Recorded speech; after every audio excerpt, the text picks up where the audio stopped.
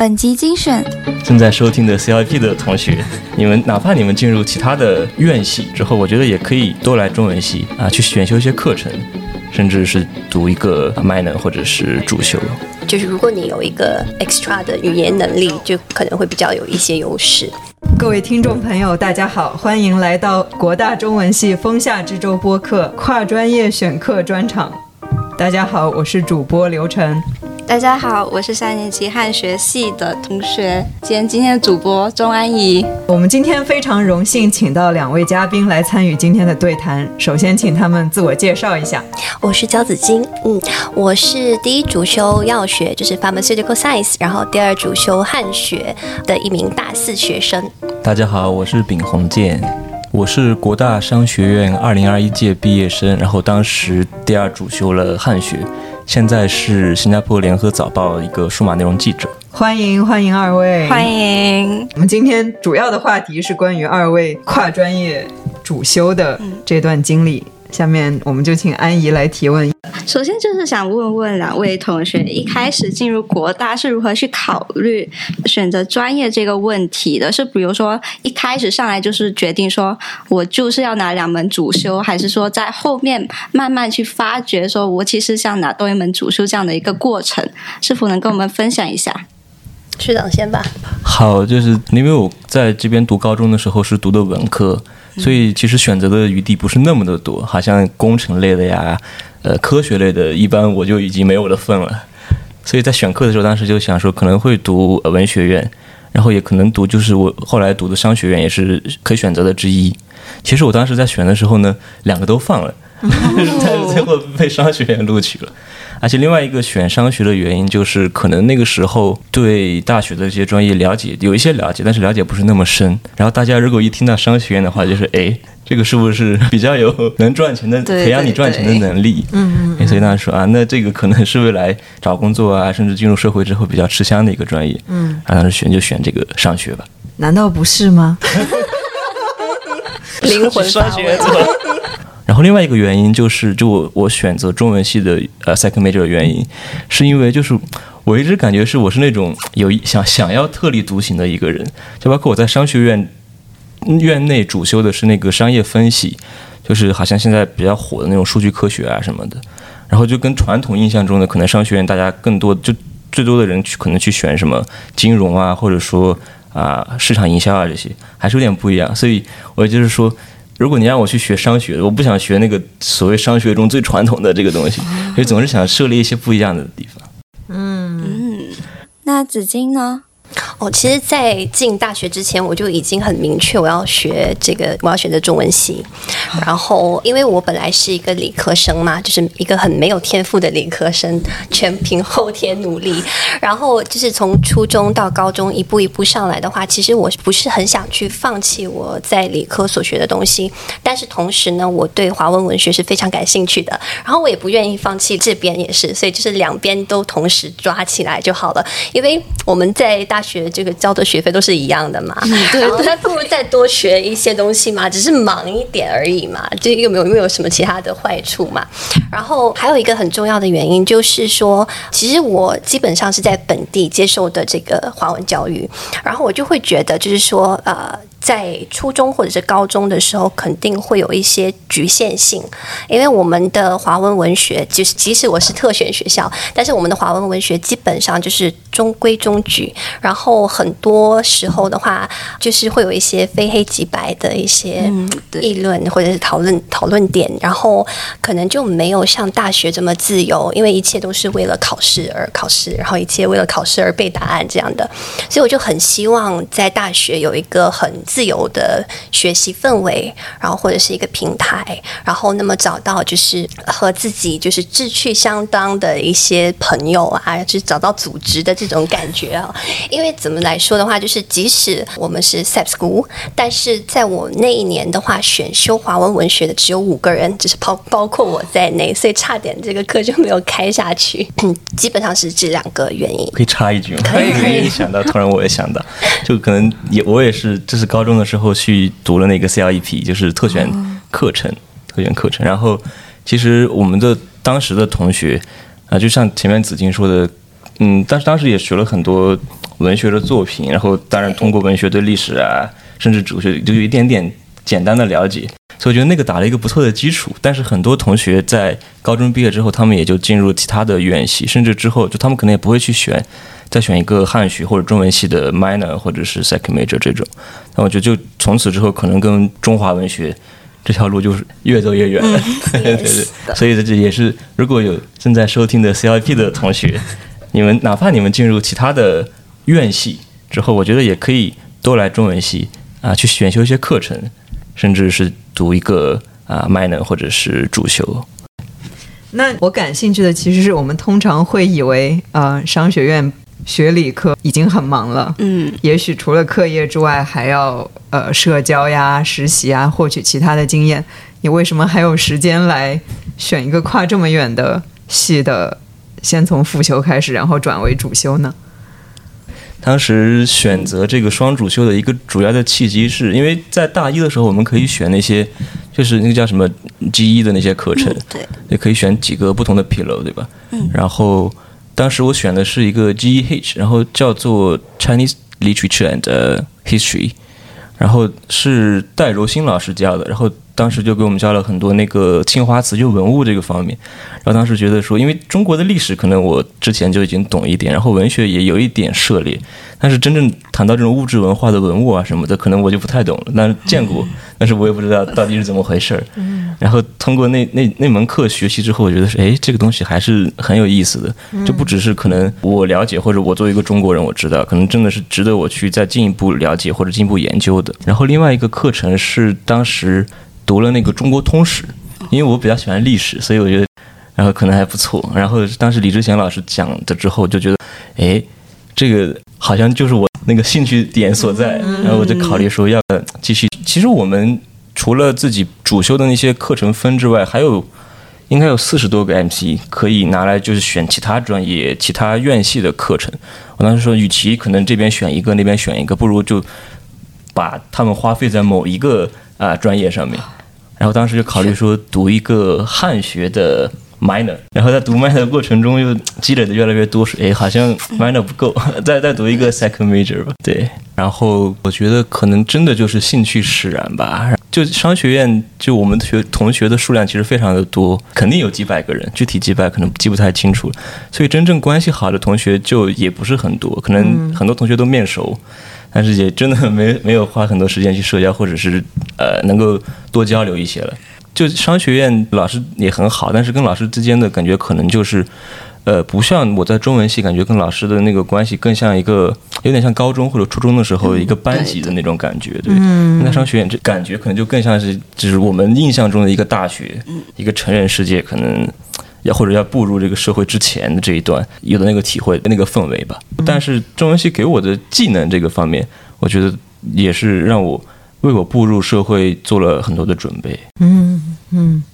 那刚刚也说到了，其实这选课要抢课这件事上面是花很多精神在上面的。那可能对很多不懂文学系还是说不拿双主修的人就认为这是个吃力不讨好的一件事。那对于这种刻板印象，大家又有什么想法呢？其实我觉得，就是如果你真的热爱这门学科，就是热爱中文、热爱文学的话，这个对你来说应该不是一件很难的事情，因为本身来中文系上课，然后听老师的讲解，然后和同学的讨论，其实是一个非常舒压的过程。然后我个人的话，就是很 enjoy 这个 process。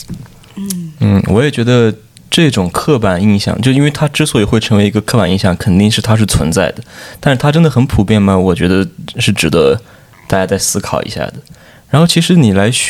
中文系，因为中文系其实可以选的课也是很多的。你可能是对文学感兴趣，你来读一本或者几本文学作品，你感兴趣的小说，甚至是我们有通俗文学的课，可以读一读科幻啊，读一读武侠，对不对？然后或者你对历史感兴趣，你对中国的历史，中国现在为什么会是现在这个样子，对吗？为什么每天可以看到各种各样各方势力纠缠，有这么多的摩擦？你想多了解一点，哪怕你之后不从事相关的工作或者研究，但是你跟朋友出去吃饭的时候，跟家人春节农历新年的时候，长辈经常喜欢聊一些政治啊或者这方面的话题，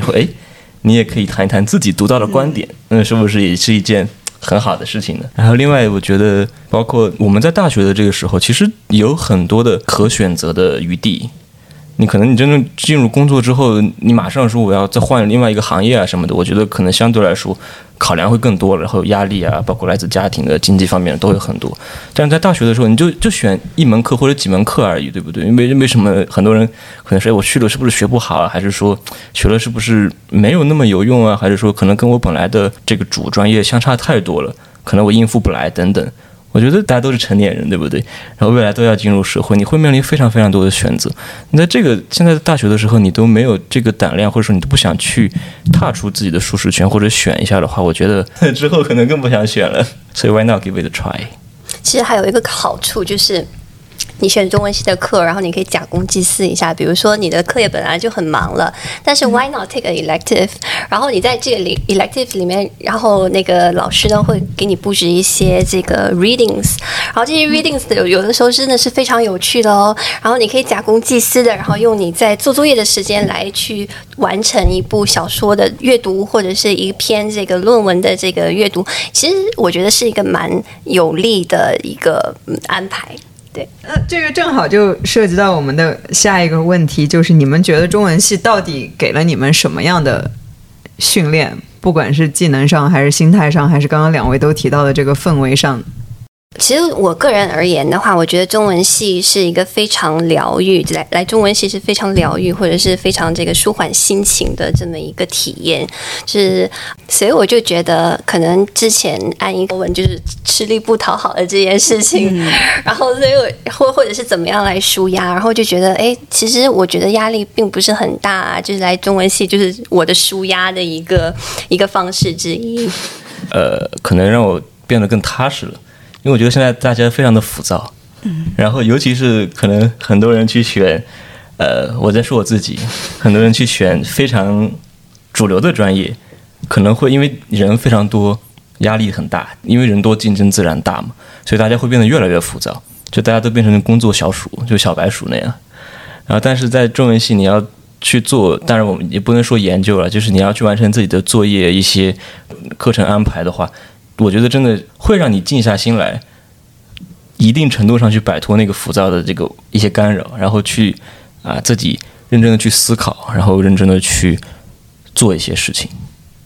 就是补充一下，这个学长刚刚说，然后其实我觉得除了心灵之外，可能就是关于实际的用途方面也是有一些帮助的。就比如说我之前的实习其实是在这个生物科技公司，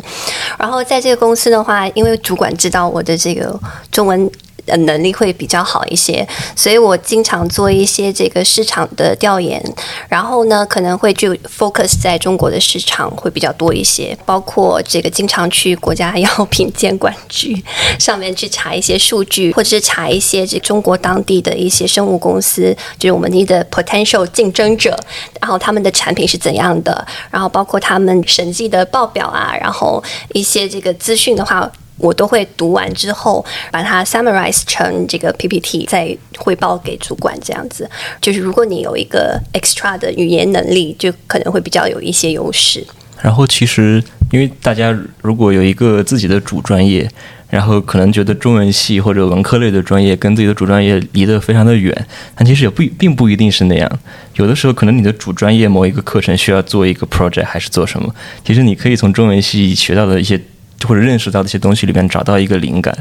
然后如果你机缘巧合的把两者非常好的结合在一起，那么你未来就会开创一个新的研究领域，你就变成一代宗师。对，有可能是新的研究领域，有可能是新的创业方向，或者工作的方式。我觉得踩在两个学科跨界之中，同时在两个学科的能力都不弱的这样的人，永远是非常稀缺的。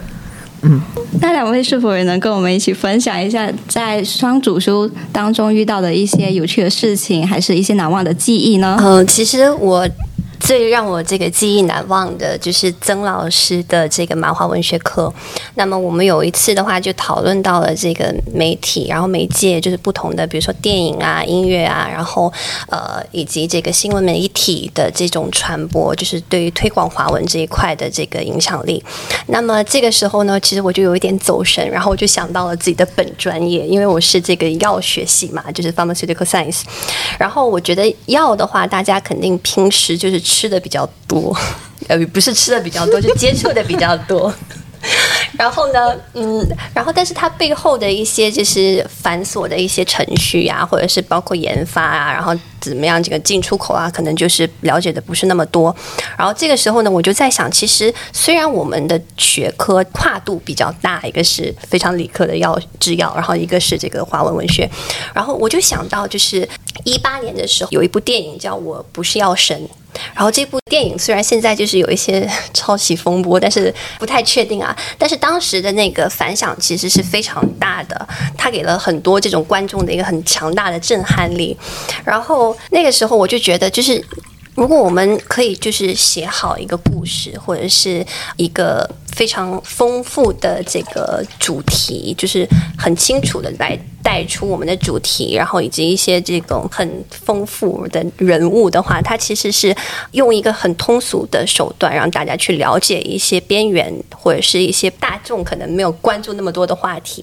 然后我就在想，就是我们现在有一个情况，就是现在有很多癌症病人，然后但是我们也有很多就是治疗癌症的药物，但是病人没有办法去接触到这些治疗，可能是因为一些这种繁琐的程序啊等等等等的。然后我就在想，就是即使我们研发出来的这个药物，但是没有大众的关注，那这点的话也就等于你的药物是没有人知道，然后没有去做到它本来应该做的这个 function 的。所以我就觉得，就是不论是媒介或者是传媒，然后或者是你的这个能力去就是告诉大众，然后这些传播的这个途径，然后还有你的这个本来的这种解决方案，它其实是缺一不可的。然后我就在这个阶段的时候，我就想到，就是可能我们学科虽然不同，但是它其实最后的解决这个社会议题啊，或者是解决这个社会一些获取关注度，它其实大方向都是一样的。哇，你这个其实是借由某一节课的某一个开小差的点反思了一下这两个学科的关系，是不是？是的。讲得很好，讲得很好。洪建呢？因为我们在选 second major 的时候，一定要先选那门1000号的那个必修课，好像 CH1101啊，对对对。然后选了就是你读过或者正在读那门课之后，我才可以申请去选，把一个 minor 变成 second major， 还是直接选也好。但是我当时呢，可能是我自己的疏忽，我没有太在意这个 criteria。然后呢，因为我记得商学院的它的原则是，好像在第6个还是第5个学期的时候，你就必须要申报你要选的那个 second major。然后，但是因为这门课非常的吃香，然后作为一个外系的人，基本上是非常难抢到这门课。我从大2开始选，一直选不到，一直到大3。然后阴差阳错差一点点就没有办法选到这个 second major， 然后之后又是写这个电子邮件去给商学院负责的老师，以及我不知道是文学院还是中文系负责的老师，然后多方协调之下，最后给了我一个机会，让我可以如愿的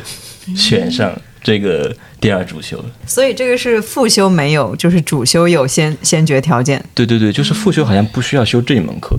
可以修 GH，对 GH， 对那些课就比较容易选得到，对，但是把它变成第2主修就一定要选，但是真的好难呀。这个就是刚刚有点像紫金说的这个程序上的复杂。是，其实我也有那个体验，因为这个如果你要是选第2主修的话，可能和你本科的一些课程会 clash 到，对，有的时候就没有办法去选到。然后我也是经过多方协调，尤其是办公室的人员，然后以及老师的帮助，然后因为我有一个主修课没有办法修，可能是因为胖老师这个学期不在嘛，然后而且我需要拿这门课，然后拿到我的第2主修，所以最后在多方的调节下，然后又是写 email， 然后最后代替，就用林丽老师的课代替了这门课。所以我就觉得，如果大家要是在选双主修的时候遇到任何问题的话，一定不要这个害怕，就直接去写电邮，然后问老师，问这个办公室的人员，然后就是很快的可以解决这样的问题。我还要说一下印象最深的那个体验啊，还是想到两个点吧。第一点就是我也上了曾老师的华文学课，因为我本人是对那个就是中国的近代史比较感兴趣，尤其是这个共运啊这些东西比较感兴趣。然后就通过跟曾老师在上课的时候，可能也是休息的时候闲聊啊，或者咨询的时候，就了解到一些马华就马共的一些作家，或者跟马共相关的一些书写，然后就那个可能非常符合我自己的一些不能说研究兴趣吧，就自己的一些兴趣。然后我就又从这一方面去读了很多书，包括可能有的作者当时都不知道他是谁，但是现在可能已经认识他了，甚至有很多这个人际关系了。我觉得这是一个很大的收获。然后另外一点就是上刘琛老师课的时候，因为我说过那个就我的主修就在商学院的主修是那个数据相关的吧，所以就现在时下很流行的跨学科嘛，可能把文学的一些东西跟人工智能合在一起啊，跟数据合在一起。然后当时我就看了一些人他们怎么用这种数据的方式去分析小说里边的人物啊什么的，然后做了很多可视化的图表啊什么的，看得很 fancy， 然后大家乍一看都看不懂，我说哇这是什么呀？这个统计图表。然后就刘琛老师聊到这个话题吧。然后我记得当时你说的一个，我现在记得还很清楚的，就是说那个技术当然固然重要了，但是最核心的不是那个技术的问题，而是你的一个文学问题。如果你问的那个问题很莫名其妙，或者说不是那么出彩的话，就算你的技术再好，你就只是炫技，可能真正它的意义不是那么的大。所以我就因为可能我有一些技术，当时我觉得技术是非常重要的，因为可能很多人其他人不是那么具备。然后我觉得说，这个是不是一个很重要的？但是之后再想的话，其实更重要的是你怎么想这个问题，你怎么发问。对的。那么听了学姐学长的好玩又真实的分享，本期风夏之舟跨专业专场上集暂时也来到了尾声。有兴趣的小伙伴们不妨移步到本期的下集继续听下去。我们下集再见，拜拜！别走开哦，后面有彩蛋。Q 方言。其实我跟你说，你们这些小妮儿啊、小伙儿啊啥的，那不要害怕了，直接选这门课就对了。你们现在不是吗？啥时候是你啥？